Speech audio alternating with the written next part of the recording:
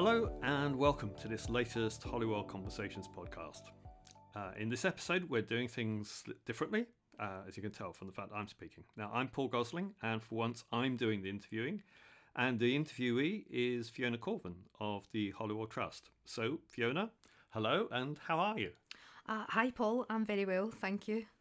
So, Fiona, today we are reflecting on a very significant project that the Holywell Trust has been running in recent months, which is the 30 series of civic discussions. Can you tell us how these came about, who funded them, and who is engaged in them? Sure. So, 30 has been a flagship project of Holywell Trust in recent months.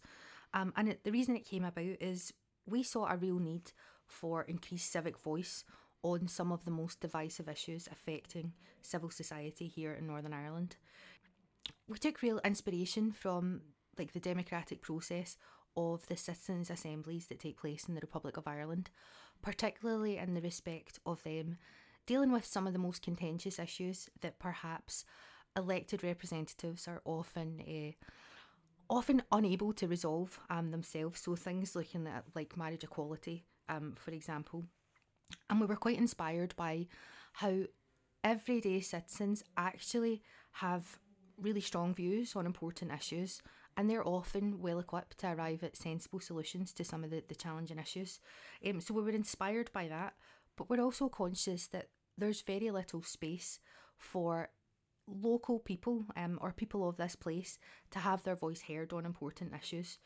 So we came up with 30 using the model and the concept of mini citizens' assemblies, and really wanted to give people the chance to learn and to engage on some issues. So there was kind of three key themes that we looked at. We looked at education, we looked at civic voice 20 years on from the Belfast Good Friday Agreement, and also reconciling the past with a future focus. Now, just so that people understand, 30 means the number of participants aimed at for each forum. Yeah, so we used 30 as the name, and each mini citizens assembly that we hosted had 30 participants taking part, and the project was really generously supported by the Executive Office as part of their Central Good Relations Fund. And he also mentioned the civic voices, and we should specify one, as I understand it, took place in Belfast and one in Derry. Is that correct? Yeah, well, we had one take place in Belfast, and we had three take place in the Northwest. So over the lifetime of the project, we had 4 residential weekends dealing with the 3 issues. And the residential context is important, I think, from what your experience was. Yeah, absolutely. So the participants were drawn from a broad range of backgrounds, some people with real vested interest and experience in each of the themes, and some, and I hate to use this term, but were more just everyday citizens who have a vested interest and concern in the future of this place. We decided that a residential format would be the best way to do this in order to engage fully with the participants and to take them out of their usual surroundings, but most importantly to bring people together in a kind of inclusive environment, and to support them through the journey of the deliberation stages, the learning stages, the discussions, especially because we knew that there would be such a wide range of diverse perspectives. And so there was real merit and joy, to be honest, in bringing such a wide range of people together for 2 days, and looking after them as best as we could and making the experience really, well, as we hoped anyway, enjoyable to take part in. And what do you feel the process achieved? I think the process achieved a few things. It achieved the consensus, not in its entirety, not 100% consensus on some of the difficult issues, but it achieved people coming together, and really importantly for us as a community relations organisation, it achieved space for people to deliberate on difficult issues, to reflect on their own perspectives and to hear and learn from others. And that in itself is a huge achievement, particularly on some of the difficult issues like legacy and reconciliation. I think that's really, really important in terms of recognising achievement at a local level, but it also really raised awareness of some big and important issues that perhaps in everyday life we can kind of tend to forget, and especially in the absence of robust political leadership that works at the minute. It was heartening to see that people are actually really engaged in and interested in the issues that affect civil society, but it's quite often they're not given the chance to influence or have their say. And there's also a kind of culture of misinformation or lack of information. You know, we can be so consumed by news and headline news, we quite often miss the complexities and the nuances to some of those big issues. So there was achievement in that, and I think for us there's also something that we're proud of is the fact that we used a model that works elsewhere in more official democratic in a more official democratic way as part of the processes in the Republic of Ireland, and took the learning from that on a smaller scale, and so lots of achievement. I can't say that we've influenced policy so heavily that it's changed, but it was really heartening to be able to share with policymakers and people in positions of influence and power what 30 concerned citizens on each issue think and feel in a robust way. So we're going to listen now to some of the participants, and we'll begin with Avila Kilmurray, who was a member of the Women's Coalition that was involved in negotiating the Good Friday Agreement. And Avila makes the point that it was the Women's Coalition that negotiated into the Good Friday Agreement sections on the Civic Forum, of course, plus recognising and supporting victims of the Troubles, women's representation, community development, and the focus on housing. Yeah. In terms of what we're discussing today, Paul, so the Women's Coalition also negotiated the Good Friday Agreement, the Civic Forum, and it last met in 2002. So that has left a bit of a vacuum for discussion that went beyond the politicians and included a wider range of people. And that's the void that you addressed in 30 civic discussions. Absolutely. It was really about giving people constructive space for those discussions, and also allowing them to be influenced by a wide range of perspectives and policy, including guest expert input, which was important to us.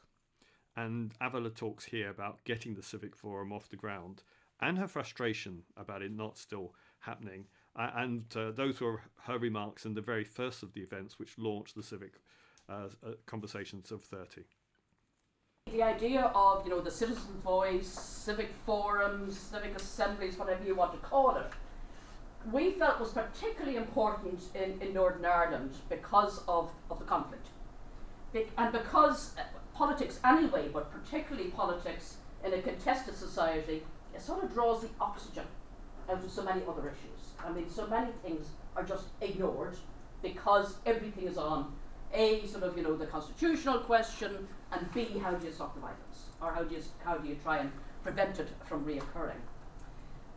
And certainly personally, I was coming out of the community movement and specifically the women's movement, and even just walking up from the bus station here, going past Pump Street, just remembering how silenced issues like domestic violence were when we actually squatted to set that up in 1977. And we were told, no, it's never mentioned, social service told us. It's never mentioned, so it's not an issue. It's never mentioned because the whole thing at that stage was on the Troubles and continued very much to be on the Troubles. So issues, social issues, economic issues, really important issues became silenced. And that's why we sort of felt that it was really important to actually get a broader range of voices in the discussion to actually out some of those issues. And we can all have a list of issues that we're involved in that really remained hidden. I mean, at the moment, I'm chairing a panel of survivors and victims from the Magdalene Laundries, mother and baby homes and workhouses.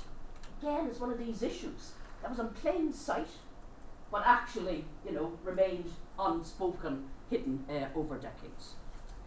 And I think the other thing that we saw and still do see, in fact, probably actually see it more now than we did in the 1990s, is how the media can narrow issues, particularly when they're reporting, not to name any particular commentators, but when they're reporting on the politics. Because again, the emphasis is on getting people, the sort of more extreme voices, arguing with one another on the basis that makes good sort of television or good radio listening or whatever else. And again, it squeezes so many other voices and issues out of the equation. And I think we've seen, or certainly I've seen, two other things in the recent past, though actually probably they went longer than that.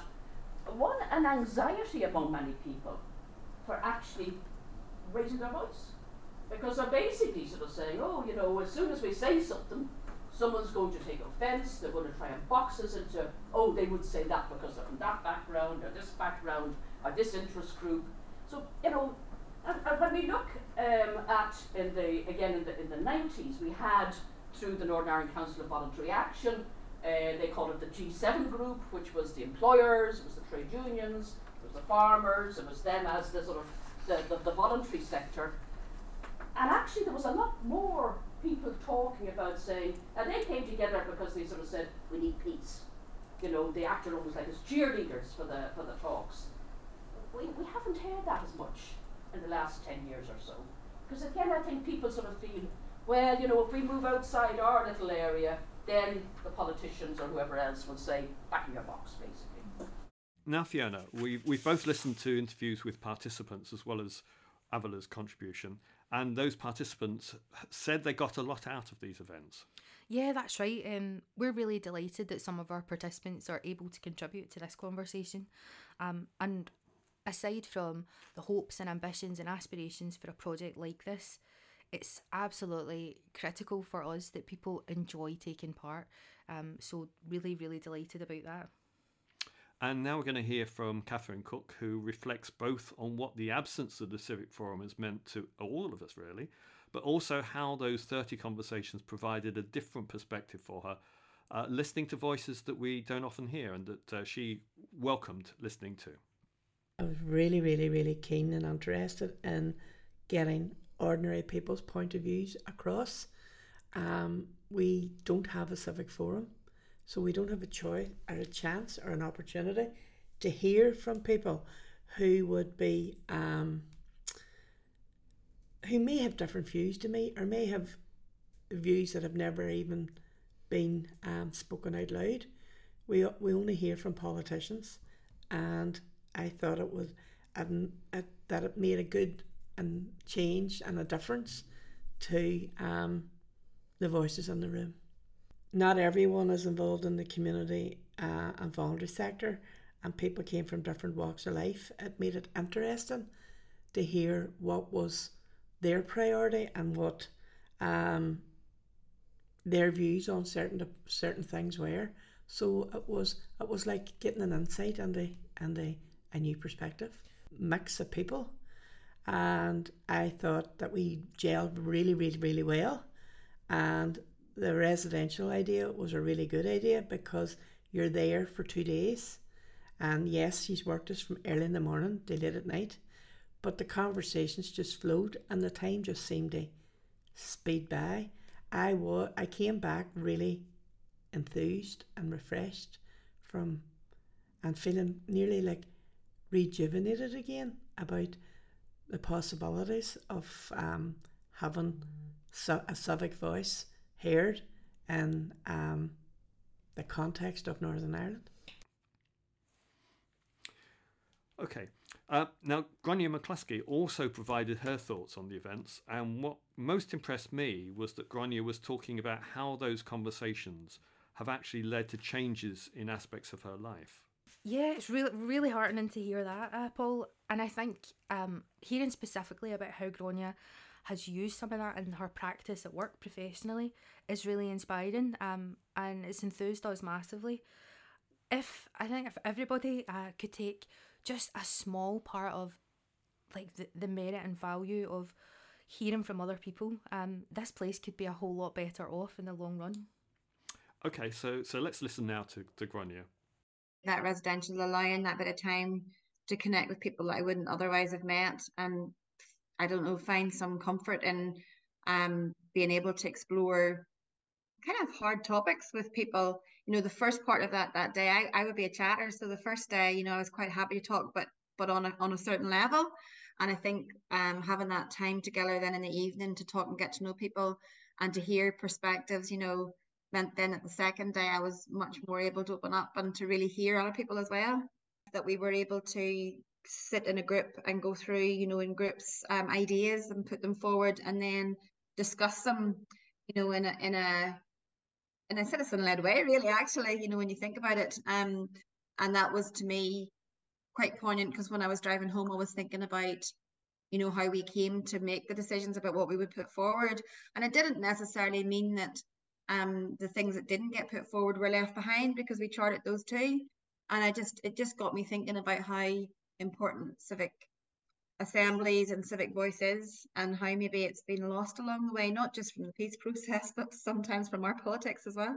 Maybe in a way that is reflective of 2023 forwards, rather than starting where we left off and having it moving forward in a way that's reflective of the current society.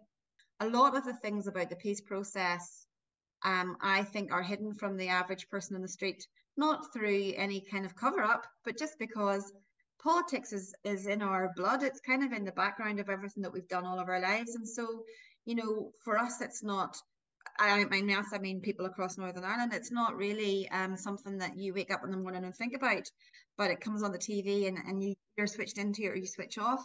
And I think since having attended the conference, I'm much more switched into some of the things that I hear and kind of what I don't hear, Yeah. So yeah, I absolutely think that there's room for it, and particularly even just like looking at it and going, okay, so from 2002 to 2007, we didn't have, an executive, and here we are again. And yet when it started up again, then, the citizens' assemblies didn't. And actually you would think, if you were starting up after a period of time where you had no political representation in that respect, that you would absolutely look to bring that forward again with all of that mix of people in the room. And so those kinds of things just had been lost on me, and really kind of, I don't know, awakened something that I kind of keep more of a closer eye on things from a current affairs point of view than I maybe have done in the past. And one of the other things as well, I think, is that even just in my own work, I would be very focused on neighbourhood and looking at people in their own communities and what we could do to be more connected where we live. And I can see that there's a change in the way I think about it, that I do more now, because I would have said it's kind of almost just by accident that then when people meet up, they find commonality, even though they're in different groups and different communities and local areas. Whereas now, when I'm shaping something about people coming together, I make a point of pointing out some of our commonality in a way that I would have said I didn't bother to before, because I think it's quite important to do that so that other people can have something waking up in them and see, yeah, actually there's a lot of difference, but there's a lot of similarity, and actually culturally we can enjoy hearing about each other more. Yeah. If you can recognize that you both have different views, but you both have lots of common approaches too. A citizens' assembly, a modern citizens' assembly started that is representative of today and moving forward 25 years from now. But from a personal point of view, I've already made some changes in that I am much more aware of the need to consider the way in which I shape activity to be not just reflective of local areas, but to help people see the similarity they have with others, and to create stronger peer-to-peer relationships outside of their own communities. That was part of my work, but I'm much more aware of the need to point out the commonalities that we have, so that other people leave our events maybe with some of the thought processes in their mind that I drove home with. Thanks to Grainne for that contribution. And we also can hear from Aidan McKinney, who's another enthusiastic participant. There's a time when ordinary people, and I consider myself an ordinary person, feels that they should have some input into what's happening. Maybe it doesn't go that far, but if you're along with a group of people, and like-minded people, sometimes things can happen. And was to try and investigate the stalemate we're at now, and the situation around Northern Ireland, which doesn't seem to have improved in the last 50 years. In fact, in some ways it got worse. So trying to use our ordinary civil people non-connected, non-political, to try and again investigate a way forward. I found the process at the time, I was actually daunted at the time, and then when I was daunted at the start of it, I think the process went exceptionally well. In my mind, I've been involved in different processes like this in the past, different things, but some of them get very long-winded. I thought the organisation of it, the way that people were focused and remained focused for the time, the participants weren't allowed to wander all over the place and the different avenues, taking different paths. Yeah. And the time factor was also very important to me, because it meant that the people taking part focused on what they had a specific time to do something, and they had to do it. So that to me was very productive. Well, some of the solutions, I was involved in one of the discussions with education. And funny, one of the solutions we had was, first of all, we were trying to say, what can you change? And I know my mind was, some of the changes can be too dramatic for even at my level to be involved in, but part of it is the fact that dealing with what is there currently, what doesn't demand a lot of funding, what can be changed without legislation. In other words, just picking up on the ordinary things that could be done without Westminster or Stormont having to have too much of a hand in it. And education was a big one. Yeah. Legacy was the other one. Legacy, and making sure that irrespective of legislation in Westminster, we believed that was actually, like every other part of Northern Ireland, group Northern Ireland seems to figure the legislation was faulty, should be stopped. They shouldn't go any further. But also the fact that irrespective of what happens, there's a need, and a crying out need to record. A lot of people most people will never get justice. When we accept that, most people will not get justice. But there is a major need for people to feel that their story is told and heard. And accepting the fact that they will not get justice, but knowing that somewhere, it should be this year, next year, 10 years' time, that somebody understands that what they went through, what the pain they went through, and what it meant. Because it's very easy to pass it over. And another generation will say, well, it couldn't be that bad, and really, it wasn't that important. It wasn't that traumatic, but it was traumatic. And we have generations of people now who are actually suffering it quietly. They're not on the streets crying about it. They're not the high-profile people. It's just the people who have had loss and injury over years. And I think it's very important that their story is not haphazardly, that someone actually sets up something and gives everyone who feels that they have a story to tell, an opportunity to tell it and leave it in a manner that can be picked up on by anyone. The range of speakers were very good. Daunting in some ways, because when Dennis Bradley was talking, and he was talking about, Eames Bradley thing, and we start scratching our head and thinking, Eames Bradley have spent years in this project. It got endorsement everywhere, and now we're back to nothing. So I think the consensus seemed to be with the people we were dealing with, was that the group were in that. It still has to be the bones of whatever is done in the future. You can't start going back again to go over the same ground as that they meticulously went over and give thought to. Yeah.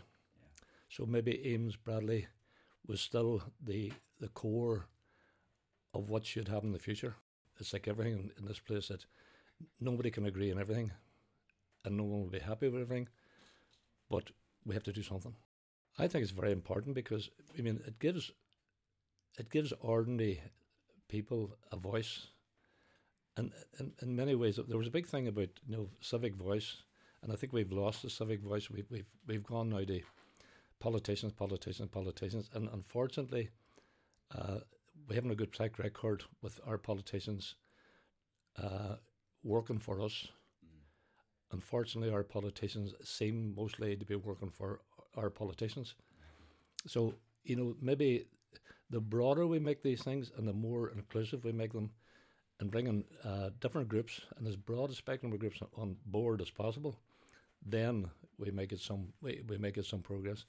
But unfortunately, over the last 50 odd years, when things should have been getting better.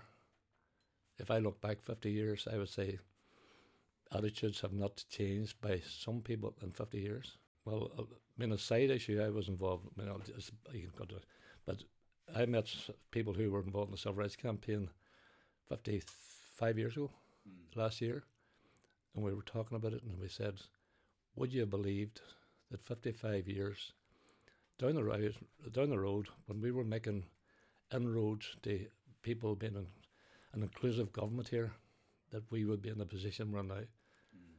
And we shook our heads and think, nobody found it even credible that would ever happen. Now, the very final event in the 30 process, or at least this series of events, involved Maureen Hetherington, who's the chair of the Holywell Trust, providing an overview of the recommendations that emerged. So let's listen now to what Maureen's got to say about that. This project was essentially about trust, and it was about trusting people to arrive at solutions to some of our more challenging issues after they have been presented with key information. And we're very proud of the work that has been delivered over the past few months, and we're delighted with the range of solutions that we will be presenting here today. So this workshop's designed as our first attempt to influence policymakers and those who have the opportunity to implement recommendations that have been put forward. So it's important to stress that these solutions have been developed by citizens of this place, and these are not Holywell Trust's ideas. Rather, these are ideas that we will now champion on behalf of the people who participated in the 30 project. Okay, so we've heard some really useful contributions there from Maureen and from participants as well. So Fiona, Maureen referred there to the recommendations that emerged from the 30 conversations. Could you go through those, please? Okay, happy to provide some insight into what the recommendations and solutions proposed by the participants were. Obviously, they were wide-ranging, and for anyone who's interested, you can access the report and the full list of specific recommendations, including the percentage of people that voted for them, on our website on the 30 section. But in terms of strength of feeling, I'm just going to talk broadly about some of the kind of key recommendations that came out of each. For Civic Voice, there was overwhelming support to have local and everyday citizens involved in decision making and influencing decisions that affect them. People overwhelmingly wanted to receive or to see a return of some kind of democratic process for people to have their voices heard in an inclusive way. And it was very clear that the majority of participants felt strongly that it's not just elected representatives that should have say, and there was real merit found in everyday people deliberating the issues at hand, which was really lovely. I think importantly as well, the kind of theme was looking at civic voice 25 years on from the Belfast Good Friday Agreement. And so there was also lots of reflection on the last 25 years and what that meant for people at individual level.